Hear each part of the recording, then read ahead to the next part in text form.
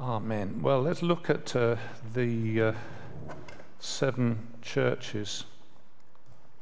So we'll look for a little while, and then we, as I say, we can sing something. As a map, I expect you work that out. The close-up of the bit where the churches are. So the churches in order are Ephesus, Smyrna, Pergamum, Thyatira, Sardis, Philadelphia, Laodicea. And I hope you can spot on the map that is the order that if you were a messenger travelling round, that's actually what you would do. Can you see it? Does it? Yeah. The names of the churches are in yellow. So Ephesus, Smyrna, Pergamum, Thyatira, Sardis, Philadelphia, Laodicea. It's not quite a perfect circle, but that's the order that they're written in, and that's the order that you would travel to them in. It's worth noting that it is a letter. It's not 7 letters to 7 churches. It is one letter that is circulated.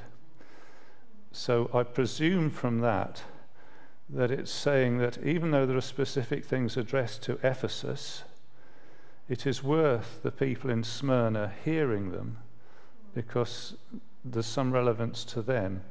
And likewise, the people in Pergamum also get to hear the things written to the church in Thyatira.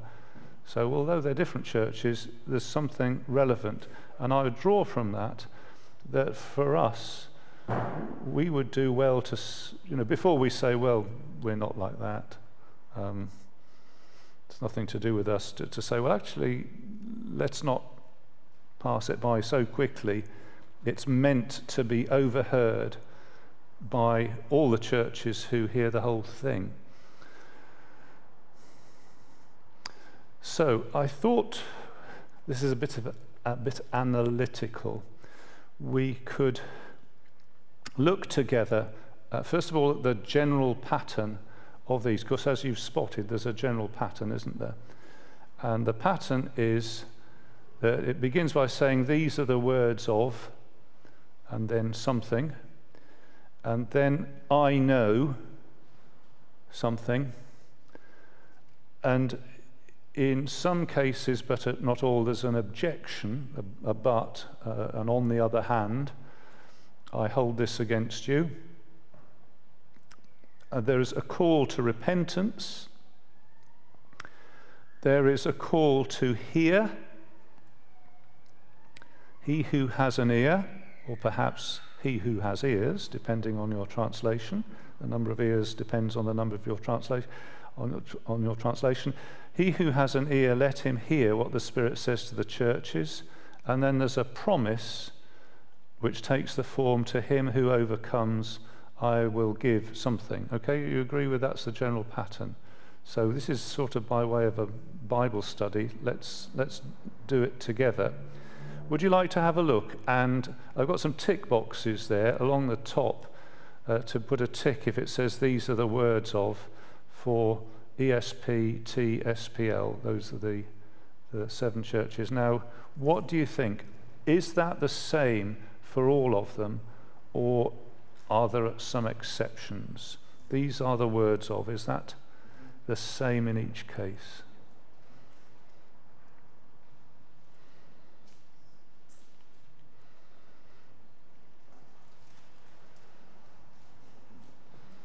What do we think? Same? Okay, the thing that follows these are the words of is different in each case, but the fact that it says these are the words of is a fixed part of the pattern. So we'll come back and look at the different descriptions, but we would agree that these are the words of is there in every case. And let's look at the hear. He who has an ear, let him hear what the Spirit says to the churches. Is that the same in every case, or or is there an exception?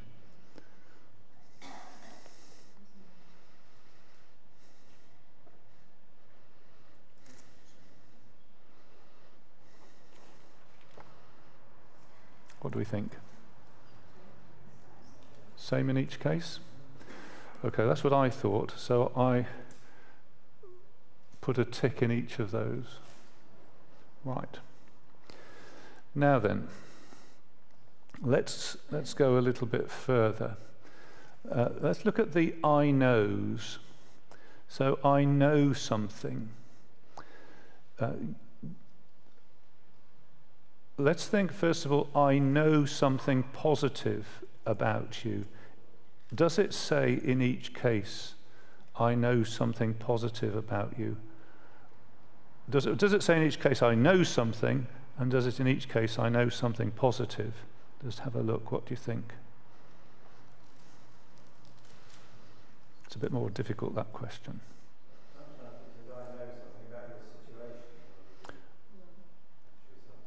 Okay, yep. For example? Well, it says, I know where you live, or I know about the slander of those who say they're Jews. So let's itemize it. So the Smyrna is the one where it says, I know the slander. It also says, I know your afflictions, poverty. Which is the one I know where you live? Pergamum. Okay.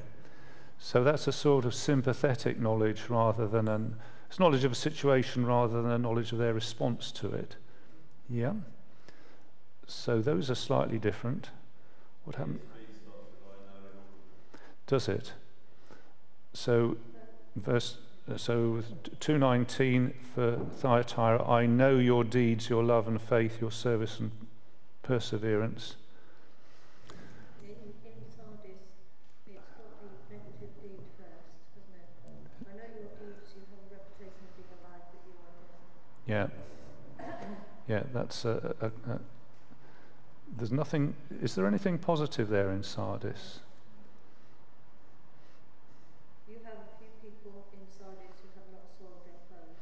Yes, that's the on the other hand bit, isn't it? It's on the other hand, you have a few people in Sardis who have not soiled their clothes. So that's a bit different. And I'm not quite sure whether I reflected that on what I filled in. Philadelphia, does it say, I know things positively?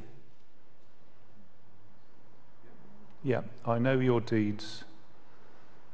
And Laodicea, does it say anything positive? I know.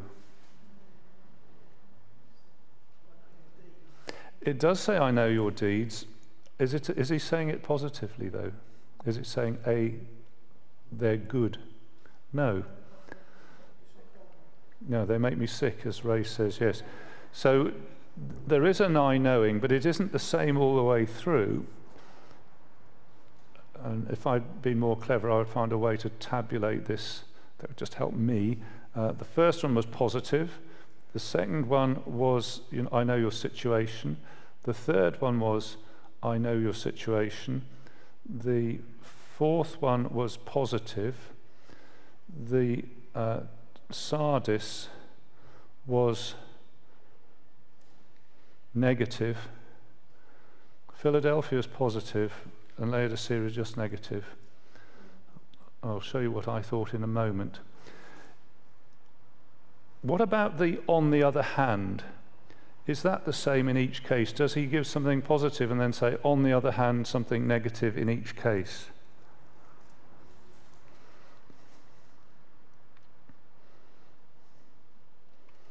So certainly he does that in the first one, in Ephesus. I know your hard work. On the other hand, you've forsaken your first love.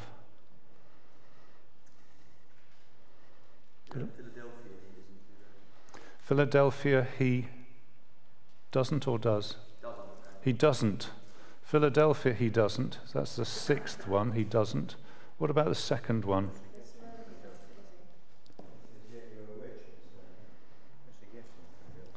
Yeah, there is a yet, but it isn't a negative yet, is it? It's not saying on the positive, but also on the other hand, on the negative. He doesn't have a negative comment for Smyrna. Is that right? And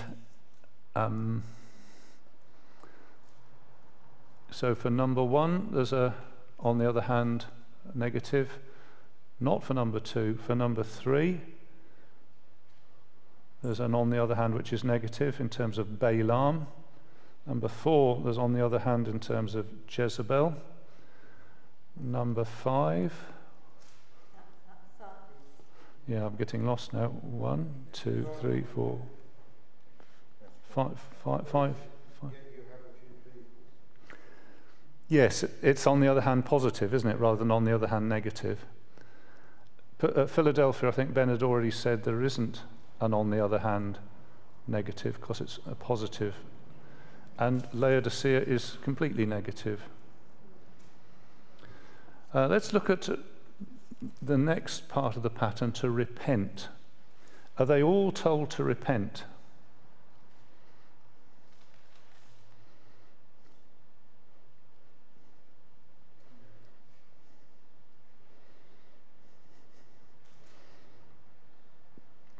First one is told to repent. Ephesus is told to repent.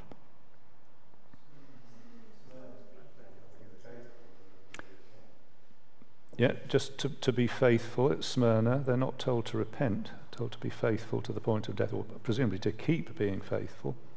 Keep on keeping on.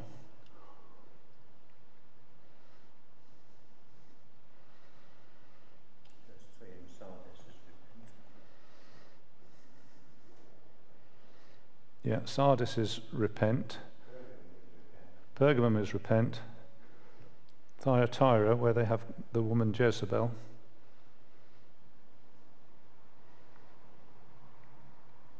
I think there's 2 repents there, isn't there? Verse 21, I've given her time to repent.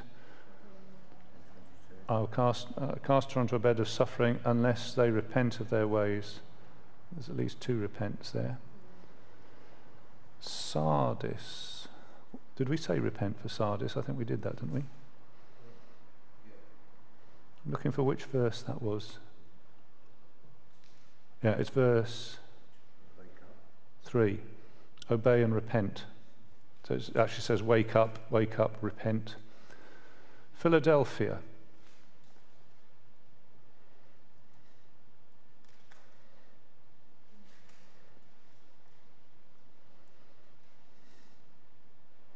Repent? No. Laodicea, repent. Yeah. So I made a little table of it, which is something like that. So always these are the words of I know. Last one is completely negative, the Laodicea. The yet and on the other hand is yes, no, yes, yes, yes, no. And the last one is it's all to do with negative stuff. Likewise, the repentance forms a little pattern, actually. So repent, nothing, repent, twice repent, nothing, repent. So it's those last but one and first but one. Number 2 and number 6 tend to be the exceptions. And they're all told to hear, and there is a promise to them all, slightly different promise.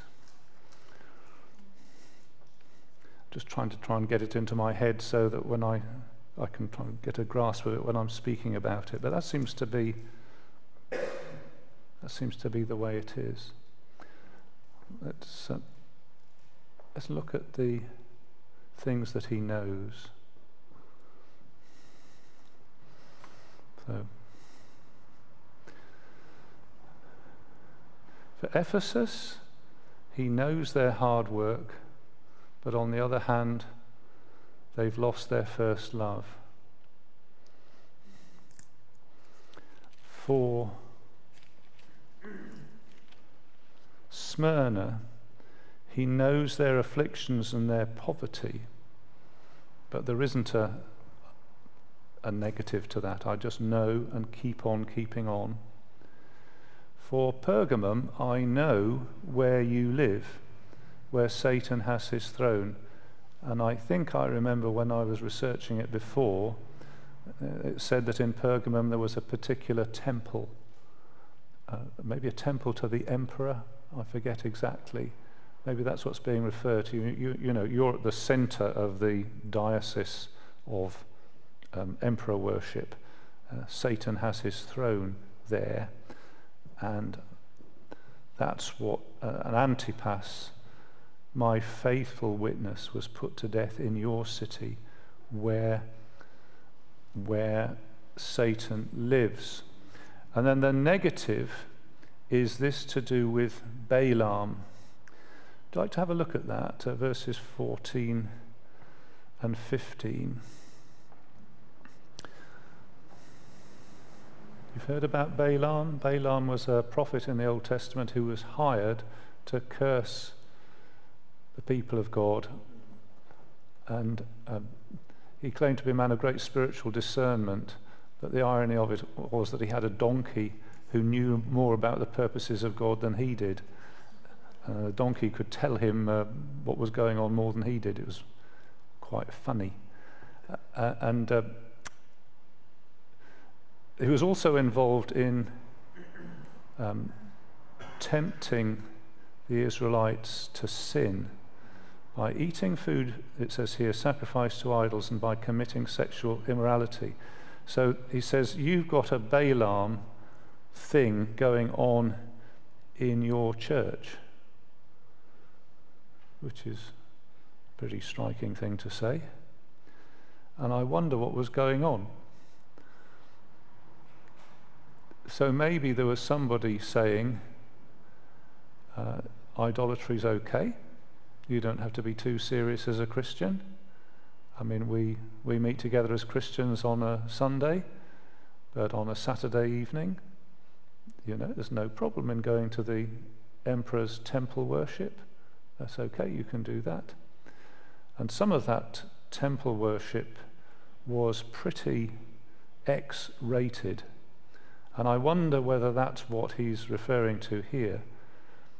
Food sacrificed to idols and committing sexual immorality, whether it's literally that, or whether he's saying that to get involved with idols is a sort of unfaithfulness to our exclusive marriage-like commitment to the Lord. I don't know, has anybody got any views on that? Anybody got any wisdom on that? I mean, the two do seem to be linked, don't they? And it would also be interesting if anybody in any book at all knew anything about the Nicolaitans. As far as I have read, nobody really knows very much about them. The word Nico is the word to overcome. So when it says to him who overcomes, it's using this word Nico. So maybe these were the overcomers, the Nicolaitans. Maybe they were claiming we're the overcomers. But they weren't overcoming. They were teaching the wrong thing, weren't they? Likewise, you have those who hold to the teaching of the Nicolaitans. So that was Pergamum. And Thyatira, the things that he knows are their work. I know your deeds, your love, your faith, your service and perseverance, and that you are now doing more than you did at first, which is a great commendation. But he says, on the other hand, I have this against you. So this is another Old Testament person. This isn't Balaam, but Jezebel. She calls herself a prophetess, and she seems to be saying much the same thing, except in a female way that Balaam was saying in a male way. By her teaching, she misleads my servants into sexual immorality and the eating of food sacrificed to idols. I've given her time to repent, and it's pretty serious stuff. I will strike her children dead if they don't repent. And then about Sardis, it was, what does the Lord know? He says, I know your deeds. You have a reputation of being alive, but you are dead. Which is an awful thing to say, isn't it? Such and such a church, one of the biggest churches in their denomination, famous church in the area, huge children's work, whatever it might be, wonderful band to play the music. You have a reputation of being alive, but actually you're dead. An awful thing. And a call to repent to the church. And Philadelphia, the things that he knows, I know your deeds. I know that you have little strength, yet you have kept my word and not denied my name. I will make those of the synagogue of Satan who claim to be Jews, though they are not but are liars, will make them come and fall down at your feet and acknowledge that I have loved you. Since you have kept my command to endure patiently, I'll also keep you from the hour of trial that is going to come upon the whole world to test those who live on the earth. I think that's probably the only promise that is a short-term promise. The other promises are very, very long-term. But I will keep you from the period of temptation, trial that's going to come across the whole world. And Laodicea, well, it doesn't say anything positive. He just says, I know that you make me sick.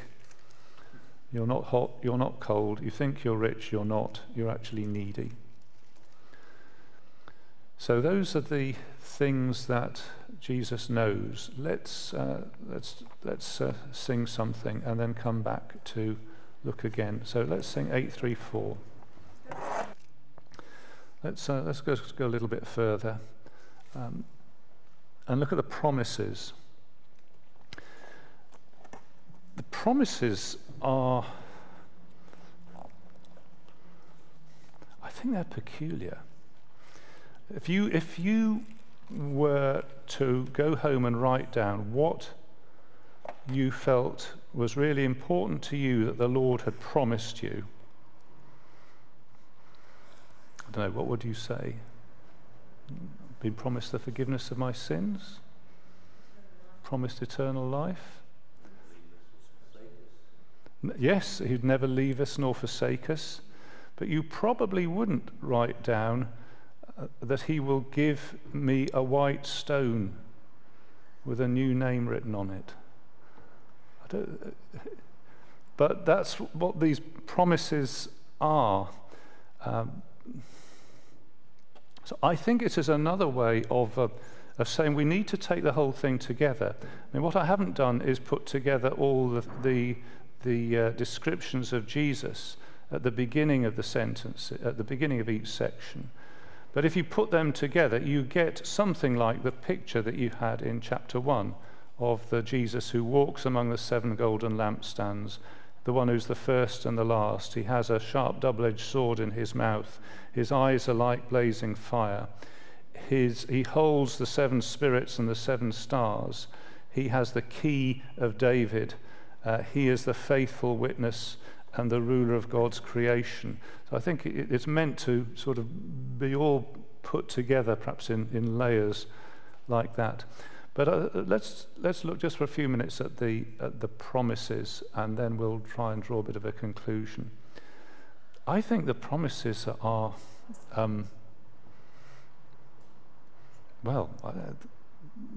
they take a bit of thinking about, don't they? Let's look through them. So the promise given to the church in Ephesus, to him who overcomes, I will give the right to eat from the tree of life, which is in the paradise of God. Any thoughts of what that refers to, or any references that echo in your mind from that? Eternal life, yep, thank you. Back in the garden, yes, it's back in the garden where God meant us to be, because that was where it all went wrong in the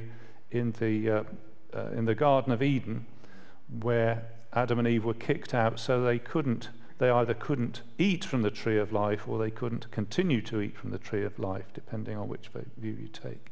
So that's a Garden of Eden promise. I wouldn't have thought of that, but that's what's put down here. The one to Smyrna, verse 11. He who overcomes will not be hurt at all by the second death. Any comments on that? Anybody know what it means? It does. Yeah. It does. Yes, it does.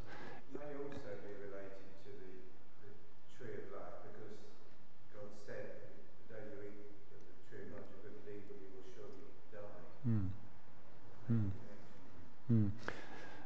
there may be a connection. The definite one is the second death is something that he talks about in the book of Revelation, but he only talks about it later on.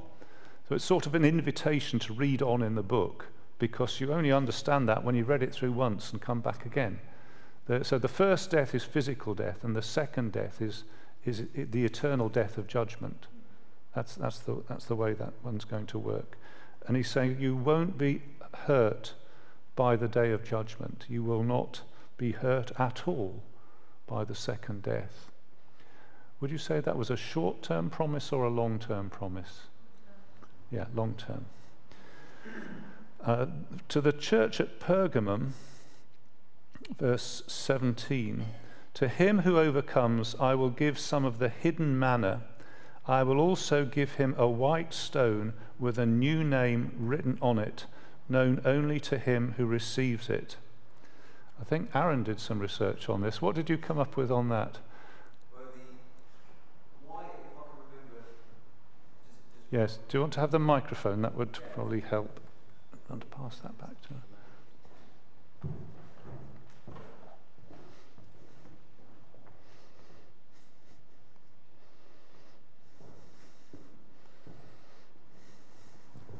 Well, back in ancient times, the white pebble and I believe the black pebble were significant in courts of judgment, and the white pebble would be given to those who were found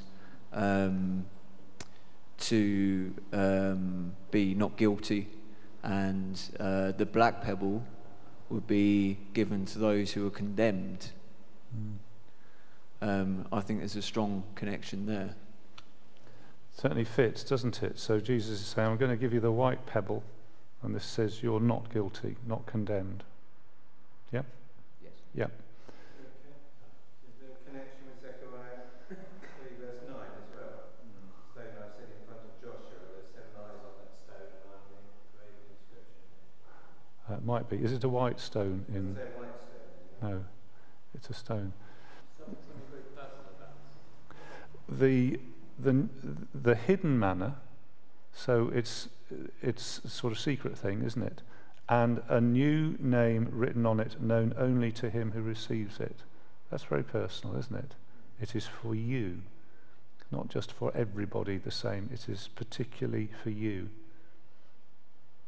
Yeah. Something that you can feed on that isn't public. In that sense, it is specially for you. And an identity, a preciousness, which is particularly for you. Yeah, thank you. To me, it sort of resonates with the priest with the names of the tribes going into the holy place. And, so this is personal to you. Yes, the priest had a thing on his front with 12 semi-precious stones, and they had the names of the tribes engraved, didn't they? Personally, as such.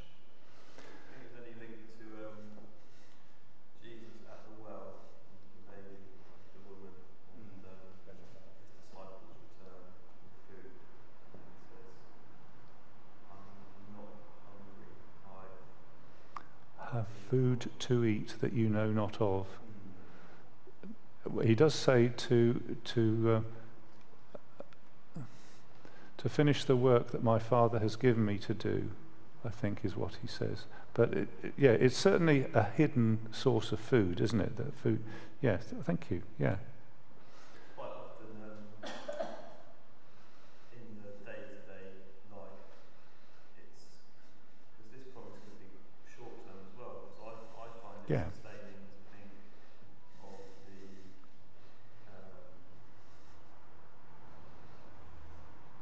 as the world chases after things of this life, to think that there's something longer term and more sustainable and something that I'm investing in, which the world isn't investing in. And that's a secret sustenance that people wouldn't understand if you tried that people of the world wouldn't understand. They'd be like, you're crazy. Yeah. I appreciate that. That's helpful. Thank you very much, Ross. Yeah, that's very helpful. Thank you. Let's look at the, yeah, yes. So I just noticed that in Smyrna, there is another kind of, I know it's not linked to the overcomers, but there is another kind of promise: be faithful even to the point of death, and I will Give you the crown of life. Yes, there is a promise there. Yeah. Yeah. Hmm. It's all about life, isn't it? Smyrna. It's the crown of life, and you'll not be hurt by the second death. Hmm. About being alive or dead. That's right. I died and came to life again. Yeah, that's true. Thank you. Yeah. Yeah, thank you. Let's go to Thyatira. To him who overcomes and does my will to the end. I realised when I wrote the bit on the screen I'd missed a bit out. Who does my will to the end, I will give authority over the nations. He will rule them with an iron scepter. He will dash them to pieces like pottery. Just as I have received authority from my Father, I will also give him the morning star. So the... I'm going to carry on. The quote there, he will rule them with an iron scepter and dash them to pieces like pottery. Anybody know where that comes from? It is Psalm 2. Yes, it's Psalm 2. And who in Psalm 2, who is it? Who does it attach itself to? Who is the he? The Son. Yes, the Son, the King. But it's very interesting, this. I mean, it all goes ways that I wouldn't have written it like this. So the believer gets the privileged status that actually belongs to the King. I will give to him who overcomes, I will give authority over the nations.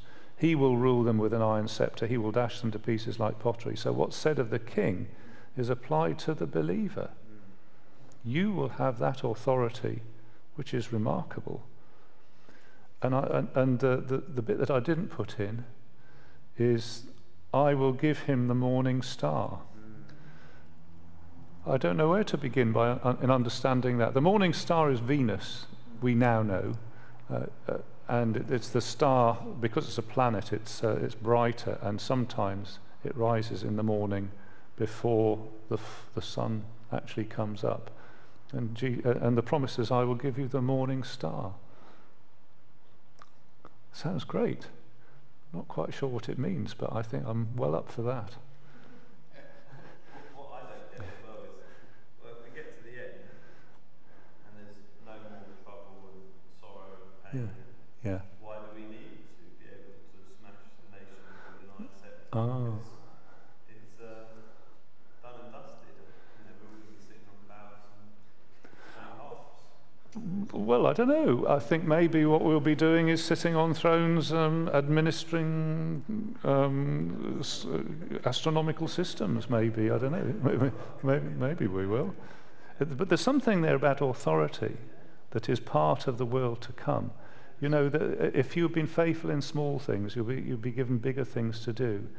Rule over 10 cities, doesn't it say in one place?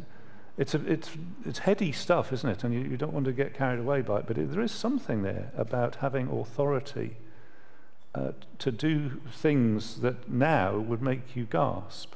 Wouldn't want to do that.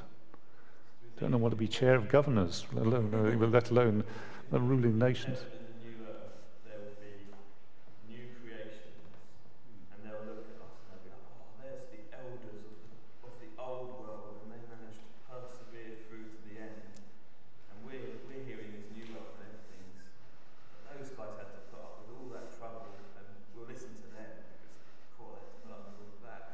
Yeah, I think we're allowed to think that. Yes, I don't think one would dogmatise and say that's exactly what's going to happen, but I think we're allowed to think that. Doesn't Steve have a story from C.S. Lewis about a woman entering into heaven? And is it from C.S. Lewis? Do you want the microphone? Yeah, here we go.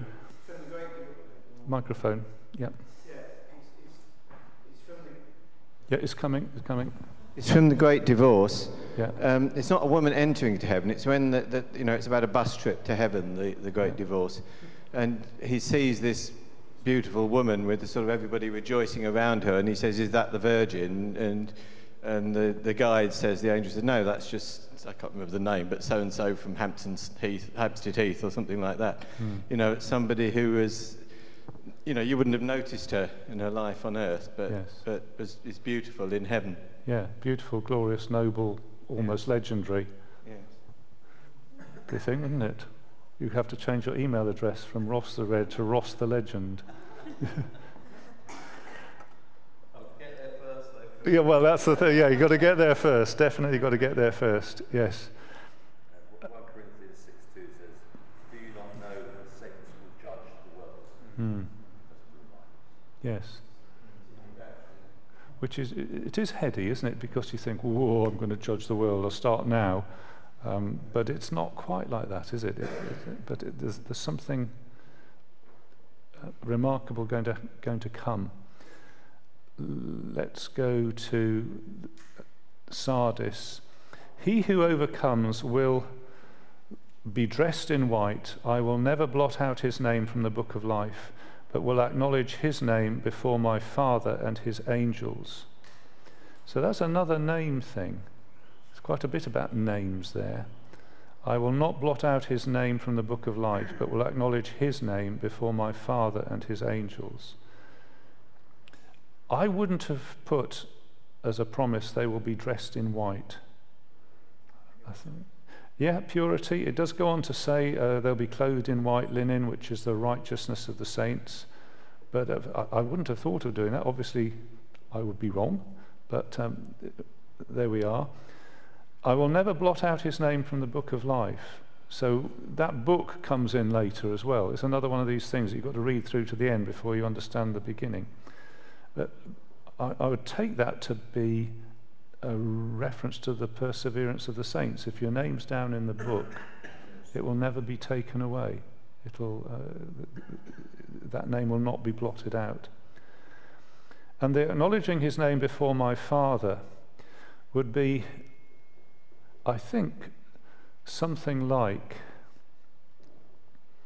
if you were to go to a presentation function at the Dome for the notable people in Brighton and Hove, and Bill Randall or some high important person like Caroline Lucas or Jason Kitcat picked you out and said, "Maureen, come up here. Folks, I want you to meet Maureen. She's my mate." And Jesus is saying, what I'll do if you're a believer, I will acknowledge your name before my Father in heaven. I will say to my Father, this person here, they're my mate. I know them, I died for them, they've served me. It's an amazing thought, isn't it? Jesus, rather than saying, actually, go away, I'm a bit busy, sorry, love you greatly, but I'm a bit busy at the moment. So that's what people would say, isn't it? But he'd say, I will acknowledge you. I will sort of say, yeah, he's there. She's one of mine. He's one of mine. Yeah, yeah. And also in Hebrews, where the point is that we might be ashamed to acknowledge him, but he is not ashamed to acknowledge us, which is fairly mind-blowing, isn't it? Let's move on to the promise for the church in Philadelphia. I wouldn't have put it this way. He who overcomes, I will make a pillar in the temple of my God. I would never, I think probably in a million years, have thought that's the promise that I would like to be. I'd like to be an architectural feature. But that's what it says. I'll make a pillar in the temple of God. Never again will he leave it. I will write on him the name of my God, the name of the city of my God, the New Jerusalem, which is coming down out of heaven from my God, and I will write on him my new name. There's a lot about names there. So, living stones, yes. Yeah, I wasn't thinking of pillars being made out of stone, but I suppose they would have been, wouldn't they? Yes. Living stones to be part of the temple. It's also Yeah. So not just a tourist on a day trip, but a part of the whole structure. Yeah. So it's a short-term promise or a long-term promise? Yeah, long-term, yeah. Last one, over the page. Before you go, do we know anything about Jesus' new name? It's my wife. No, a lot of this I'm totally mystified by, to be honest. Yeah. The only thing is, in that Zechariah passage, it doesn't actually tell you what the inscription is on the stone. Yes. But on the other hand, they would have known what the inscription was, because the inscription is holy to the Lord. Yeah. But it's not a name, so maybe it is the name of the tribe. Yeah. It's some more meaning that we don't see now. A name signifies a meaning, doesn't it? Or significance. Yes, a new name, my new name. I probably ought to check in Greek that that's actually quite what it says. My new name. So Jesus has a new name, does he? I don't know. I'm mystified. I've no idea, to be honest. But that's what it's there. No help at all on that, Ross. End of chapter 3. To him who overcomes, I will give the right to sit with me on my throne, just as I overcame and sat down with my Father on his throne. It's similar to the Psalm 2 thing, isn't it? That the authority that belongs to the king, because the Lamb sits on the throne, is shared with and spills over to his people, which is pretty amazing. I'm going to draw to a conclusion. What conclusions? I think quite frightening that only 2 of the 7 are without rebuke. Which would we be? So it's tempting to say, well, I'm sure we would be part of the 2 out of 7. But I'm not sure that's the safest way to look at it, because there could be, if everybody did that, then all the churches in Christendom are saying, well, we're part of the 2 out of 7. God doesn't have a criticism of us. I think the safest response is to be constantly saying, I am trusting in the blood of Jesus Christ. To be constantly turning to obedience. I think to be constantly repenting. Because although the 2 of them weren't told to repent, I think it's the safest option is to keep repenting. And to be daily saying, how could I turn to you better? What can I be turning from? Where do I need to be turning? Certainly to keep fighting, because that goes all the way through. You keep on overcoming. And I think the safest way to keep our first love is, rather than say, well, it doesn't apply to me, but just to keep on coming back to making Jesus number 1 in our lives. That's what I think anyway. I think that's the safe way to do it, the humble way to do it. And we know that Jesus is constantly great, so the great depictions of Jesus that are put into that cluster at the beginning of each address to each church, Jesus is always those great things. And to bear in mind that the promises are constantly true, and they're nearly all future promises. I think that's a worthwhile exercise to stretch us to say we need to be looking not just to the time when we get a new digital projector. That's a big thing we're looking forward to. But the big thing is that we're looking forward to when we see the Lord, when on the great day, when he gives out the crowns. So the 7 churches, that's the practical bit. That's where the rubber hits the road, and the rest of the book is the reason for doing and being what it says in these chapters.